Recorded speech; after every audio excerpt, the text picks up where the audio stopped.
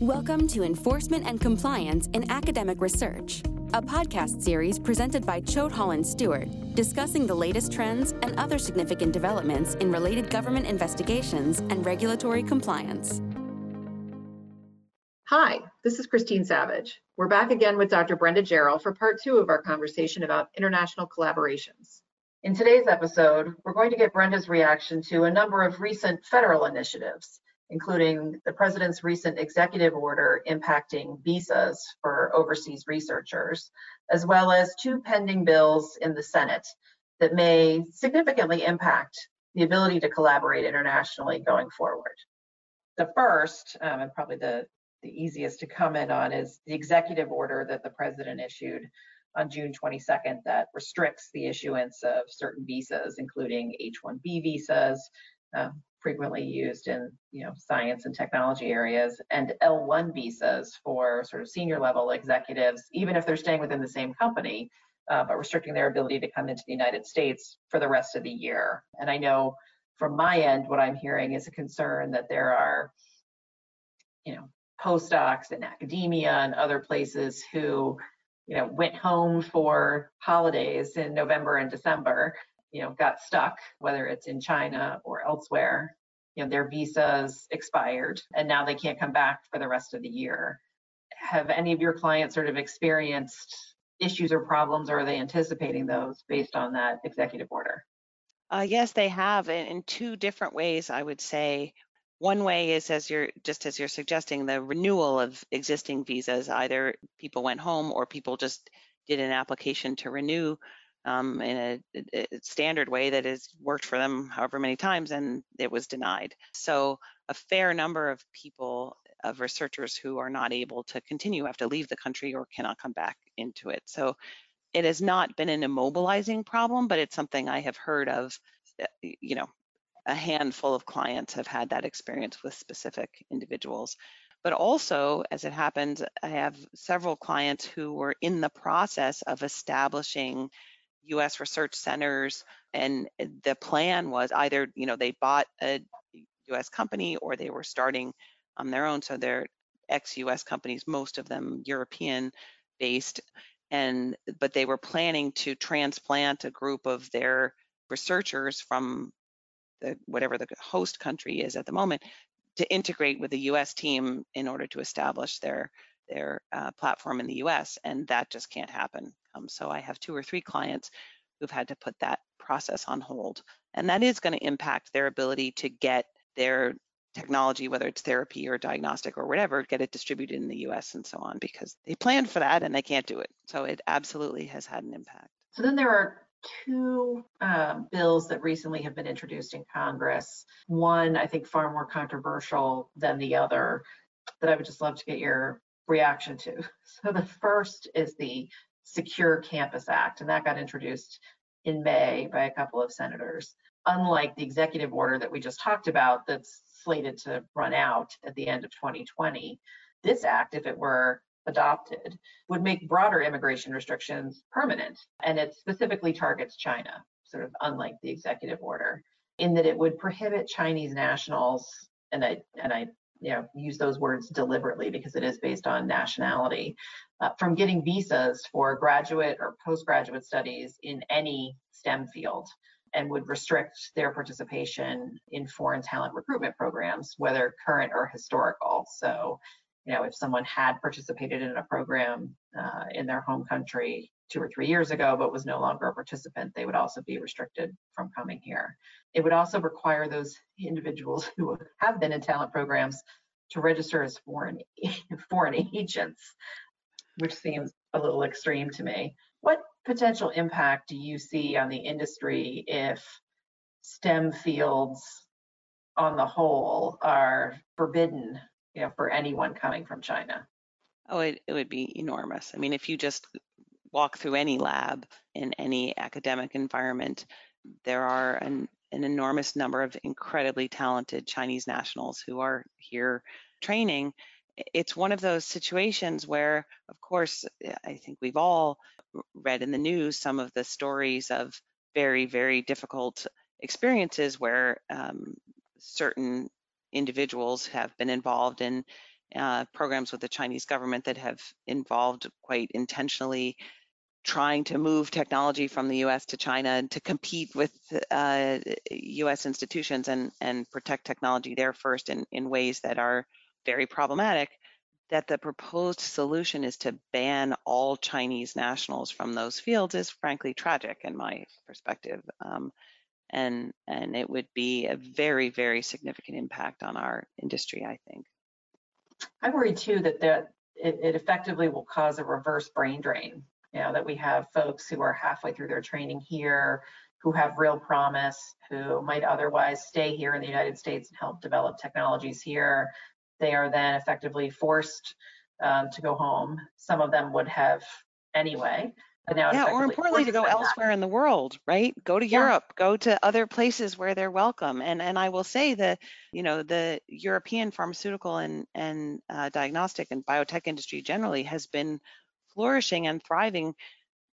And some contribution to that has been some of the more restrictive decisions legal decisions that have occurred in the US, including, for example, inability to protect certain diagnostic technologies and so on. That's unique to the US. So a lot of that work is now being done outside. So, Canada, Europe, lots of other places, in addition to, as you say, staying in China, absolutely. Very talented people will go elsewhere and do great things without us.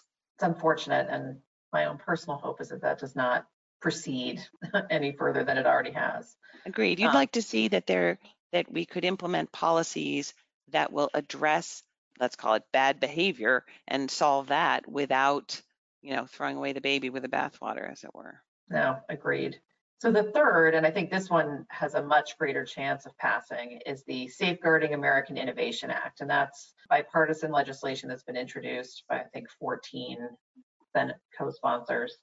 It's also been vetted via the NIH, NSF, and other large federal funding agencies to effectively make it a crime not to disclose foreign support in a grant application or a progress report when the federal government here in the United States is paying for a substantial, if not all, of the research that's being done. And so I think to your point, sort of gets at the idea of let's look for not even just bad behavior, but secret behavior. Yeah. Let's encourage people to tell us where they're getting their support. And then the government can make an informed decision as to whether or not they want to continue to fund the research or place restrictions on the research, but it's not prohibiting the research, more generally. This is something that right now is not a crime. And so some of the cases that you were mentioning where there are academics throughout the country who are being investigated, if not prosecuted, for having undisclosed ties to foreign governments, predominantly China. They're bringing wire fraud charges or mail fraud charges or, tax related charges. This would actually make it a specific crime not to disclose the necessary information in a grant application. And the proposal is to really add some teeth to this with punishment of up to 5 years in jail or 5 years of debarment. So even if you don't go to jail, no one's giving you money to do research for a sizable period of time. And instead of a blanket prohibition on people coming into the country, it would give the State Department the ability to deny a visa, if they think that someone is specifically seeking access to a technology that we have a concern about. So it's more narrowly targeting the behavior and putting, frankly, the onus on not just individual faculty members or researchers, but it's going to require a lot of work on the part of universities and other research institutions to get certifications from people to really ask questions. When you're not doing work for me, what is it that you're doing? And where is it that you're doing it? I agree that I think this is a much better attempt to catch the behavior we're trying to stop rather than just the humans, which is never desirable. What I also like about the approach is, as you say, it kind of asks everybody involved, like, don't be lazy, recognize you have a responsibility. You're receiving public funding, or you're asking to receive public funding. When you ask for that, you have an obligation to be disciplined and attentive about the work that's being done, and how it's being done, and the people and relationships that are involved in it. And it sort of goes back to what we were talking about, even in the companies that are collaborating. It's know who you're involved with and who they're involved with, and have it be transparent so that people can make good decisions, whether it's the federal government about funding you or other people about collaborating with you. If information, as you say, it's the secrecy that's a problem, partly because people may not even recognize risks that they're walking into until somebody else says, hey, I observed this, and have you thought about that potentially being problematic? And so having people pay attention and look for things and share that information is beneficial. Obviously, tailoring the punishments and who is at risk of getting punished and what are fines and what are imprisonment and so on becomes important. But I think it's a more thoughtful and potentially effective approach than just denying visas across the board. I think the hope too, one other feature of that particular proposal is that the State Department will be required to issue a list of the talent programs or other types of institutions that they believe are doing something either nefarious or suspect that might impact funding. And my hope is that that will enable both individuals to really think about who they're partnering with, but will also facilitate universities in conducting reviews to do that in a more informed way. If you have hundreds of different names for programs, half of which are legit and half of which are not, and no one's helping you figure out which ones are on the okay list, that's a pretty tall order for an academic institution. So we'll see what the government can come up with.